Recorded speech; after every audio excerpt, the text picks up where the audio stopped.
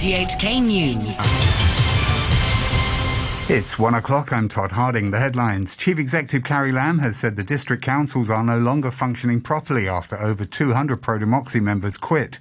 Health authorities say they found no new COVID cases during a lockdown operation for a building on Staunton Street in Sheung Wan. And Beijing says it never engages in cyber thefts or attacks in response to Washington's accusations claiming it protected hackers. Chief Executive Carrie Lam has admitted that the district councils were no longer fully functional and representative after more than 200 members resigned. But she said the current government would not hold by-elections to fill the vacant seats as it has to organise the election committee subsector election, the legislative council polls and the CE election in the coming months. We do not feel there is sufficient room and time for another set of by-election, especially of this magnitude, because of the number of seats involved. I could say that it would be almost impossible for us to mount a by-election of any district council vacancies between now and the end of this term. That is the government's term, between now and June. Multiple councillors in all 18 districts quit this month amid rumours that the government will seek financial compensation from members who are disqualified under new oath-taking requirements. The Chief Executive has said even though she transcends the executive, legislature and judiciary, she would still face legal consequences if she carried out criminal acts. Despite this, Carrie Lam says she has come to understand that it would be unconstitutional for her to be subject to laws governing public officers' integrity. When she ran for CE in 2017, Mrs Lam made an election pledge to amend the Prevention of Bribery Ordinance, which prohibits public officers from soliciting or accepting advantages, to include the Chief Executive as well. But she now says she will not make the legal change because it would undermine the Chief Executive's constitutional status. I'm not saying that the Chief Executive under that sort of constitutional role should be above the law. Of course not. If the Chief Executive commits offences under existing ordinances, especially criminal acts, he or she will be held accountable and face the legal consequences. But on an issue which deals with the sort of the integrity of the Chief Executive, I think it will be against the constitutional position to subject him or her to the local legislation which is supposed to be applied to the other public offices. Prosecutors have told the trial of national security suspect Tong Yin Kit that he had incited others to commit secession and deliberately targeted the police to pursue his political agenda on July the 1st last year. Vicky Wong reports. The 24-year-old is accused of inciting secession, terrorism and an alternative charge of dangerous driving for allegedly driving his motorbike into police while flying a protest flag reading "Liberate Hong Kong, Revolution of Our Times." In his closing speech, Acting Deputy Director of Prosecutions Anthony Chow said the defendant had clearly intended to incite others to commit secession by flying the protest slogan while driving from Kowloon to Wan Chai, where he was greeted with cheers by some onlookers. He said by driving his motorbike past 4 police check lines in Wan Chai despite repeated warnings, Mr Tong had committed terrorism and caused serious violence against police officers, injuring 3 of them. Mr Chow also challenged the research methods used by defence experts Francis Lee and Eliza Lee in their study of the meaning of the protest slogan, saying they were biased, unreliable and would not help the court to understand the meaning of the words. One of the founders of Occupy Central, Chan Kin-man, has gone to Taiwan to teach for a year. He'll be a visiting scholar at National Chung Chi University, teaching courses on social movements and contemporary China. The sociology professor wrote on social media that he hopes to return to Hong Kong next year. Professor Chan was jailed 2 years ago for his role in the pro-democracy umbrella movement in 2014. He was released in March last year. The government has finished a compulsory COVID testing exercise at the Centrepoint residential building in Sheung Wan, where 185 residents were tested and no confirmed cases were found. Police sealed off the building on Staunton Street yesterday evening after a 27-year-old man who had come back from the US on Sunday tested preliminary positive for the L452R mutation. The man had lived in the block for about a week before going to the US on July the 4th. Epidemiologist Benjamin Cowling says a mainland travel bubble with Hong Kong could easily break down. The University of Hong Kong academic was speaking after officials said the SAR's vaccination rate could hit 70% by September, raising hopes of a reopening of borders after more than 18 months of disruption. Speaking to RTHK this morning, he said authorities here should aim for a higher vaccination coverage instead. And for opening the border with the mainland, I think that's going to be a fragile bubble. I think there will be times when it's open, but there'll also be times when it has to close again. And so I personally, I don't think that's a very good strategy or a very good target for Hong Kong to aim for, because it's going to be fragile. I think if we can get a high vaccination coverage, then learning to live with the virus, like they're doing in the UK, might be a better longer-term strategy. We'll have to do that sooner or later anyway. The government says it may not issue a vaccination record to a man who received 2 COVID jabs here after he reportedly didn't tell nursing staff he'd already been inoculated abroad. Robert Kemp reports. A government spokesman said the man's actions might amount to gaining benefits through deception, and prosecution was being considered. He said Hong Kong's vaccine resources were precious and such behaviour was unfair to healthcare staff. He said the man had also put his own health on the line. Local media reports had said the man had wanted a local vaccination record. The spokesman also said health authorities here might be willing to give a second vaccine dose to arrivals who'd only received their first jab overseas. President Biden has accused China of protecting and accommodating hackers who carried out a major cyber attack this year that targeted Microsoft Exchange servers.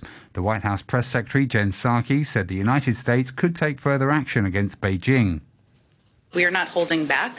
We are not allowing any economic circumstance or consideration to prevent us from taking actions where warrant. And also, we reserve the option to take additional actions where warrant as well. This is not the conclusion of our efforts as it relates to cyber activities with China or Russia. A spokesperson for the Chinese embassy in Washington, Liu Pengyu, called the accusation against Beijing irresponsible. He said the Chinese government and relevant personnel never engage in cyber attacks or cyber theft. UK Prime Minister Boris Johnson's former senior advisor Dominic Cummings has made a series of damning new allegations about his handling of the coronavirus pandemic, accusing him of putting politics ahead of people's lives. In his first interview since leaving his job, Mr Cummings claimed that Mr Johnson justified his resistance to a second lockdown in autumn last year by arguing that the virus mainly affected very old people.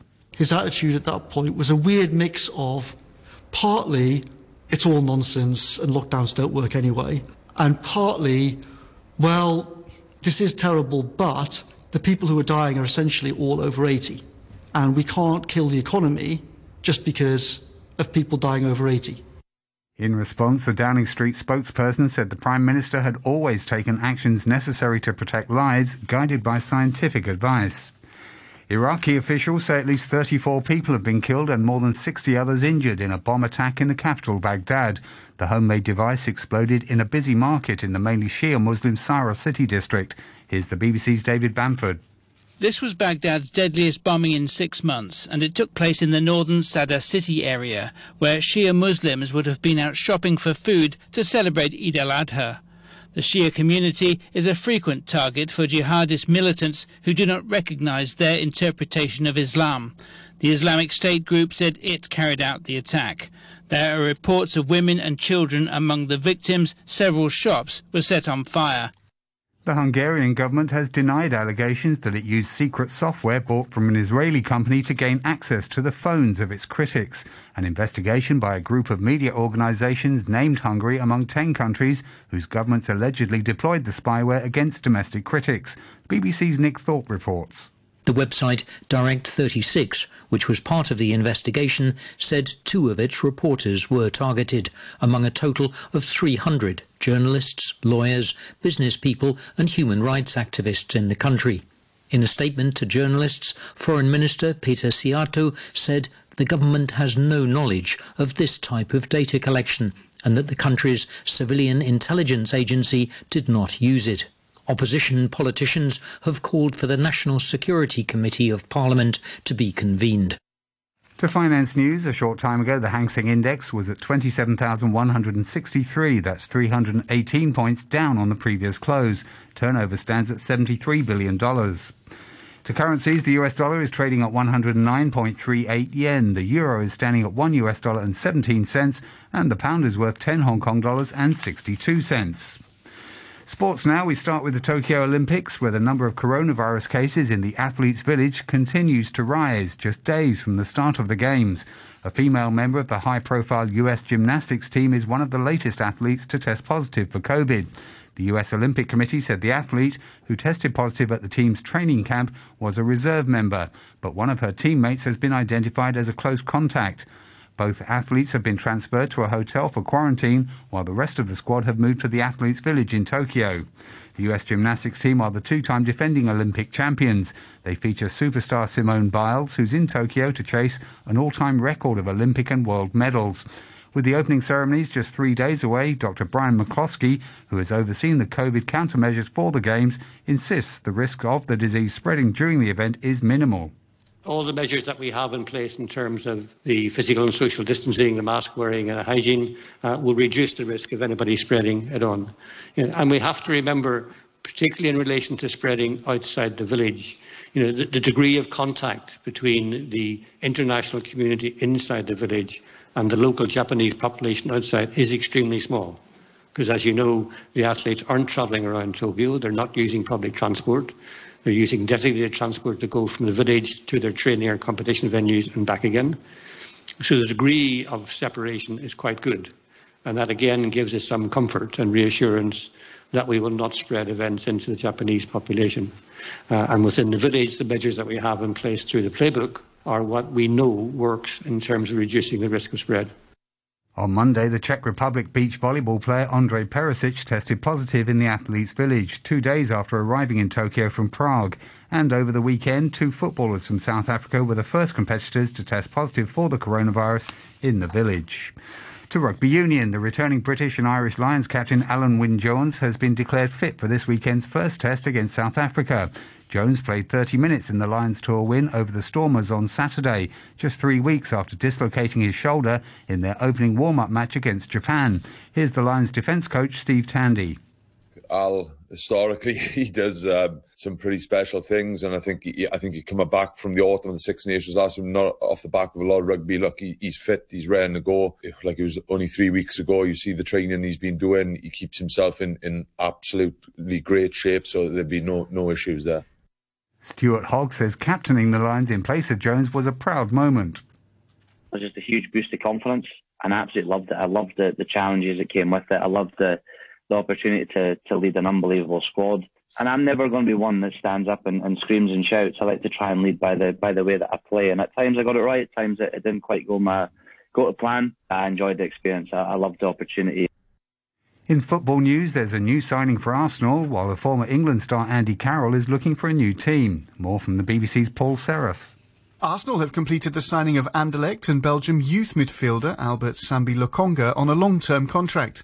The fee is believed to be around $23.5 million. Lokonga made his first team debut in December 2017 and has gone on to make 78 appearances for Anderlecht, scoring 3 goals. The former England striker Andy Carroll is looking for a new club after leaving Newcastle United. His boss Steve Bruce says Carroll needs to go and play somewhere after his contract expired at the end of June, but said his exit was amicable. Carroll was in his second spell with Newcastle, rejoining from West Ham in 2019, 8 years after leaving for Liverpool for a fee of around $48 million. The arbitration hearing between Newcastle United and the English Premier League over the club's takeover has been adjourned until early 2022. It relates to disclosure of evidence which is understood to involve both parties. The news will be a huge disappointment to Newcastle fans who've been hoping that a Saudi-led takeover worth $410 million would end the reign of current owner Mike Ashley. Now the weather forecast. The strong wind signal number 3 and the amber rainstorm signal are in effect. There will be fresh, strong east-southeasterly winds today. Seas will be rough with swells. It'll be cloudy with showers and squalls. The rain will be heavy at times with thunderstorms. Tomorrow we'll see showers, squalls and thunderstorms. Later this week there will be less rain with sunny intervals. Currently the observatory 25 degrees Celsius, relative humidity now 97%. And to end the news, the top stories once again. Chief Executive Carrie Lam has said the district councils are no longer functioning properly after over 200 pro-democracy members quit. Health authorities say they found no new COVID cases during a lockdown operation for a building on Staunton Street in Sheung-wan. And Beijing says it never engages in cyber thefts or attacks in response to Washington's accusations claiming it protected hackers. The news from RTHK.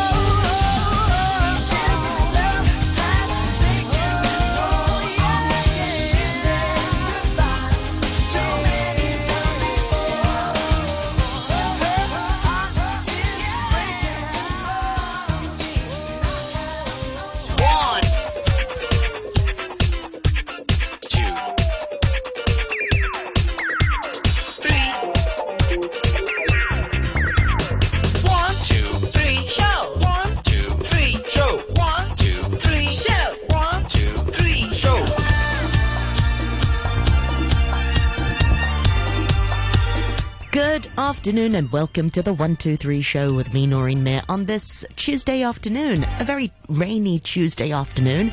Tuesday the 20th of July is today's date. Many thanks once again to Phil for the morning brew, and a big thanks to Todd Harding sitting in for me yesterday. Thank you very much, Todd.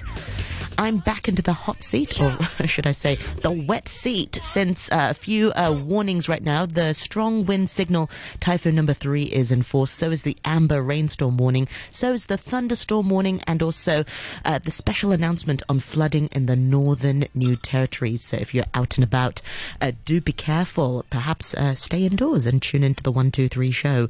This afternoon, we've got a busy program for you. We're starting the program by hearing about an upcoming performance called Carmen Hong Kong, which is a classical opera, and we'll be joined by Lucy Choi, who is a classically trained pianist, singer, and also the co-founder of More Than Musical, a local non-profit organization that aims to bring opera closer to the public. And so Lucy will be joining us.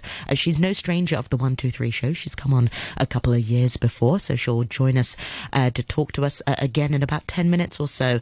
And after the 2 o'clock news, we'll be chatting with Andrew Dembina, our food and drinks reporter, on a global update of local and global food news. And finally, after 2:30, it's an all art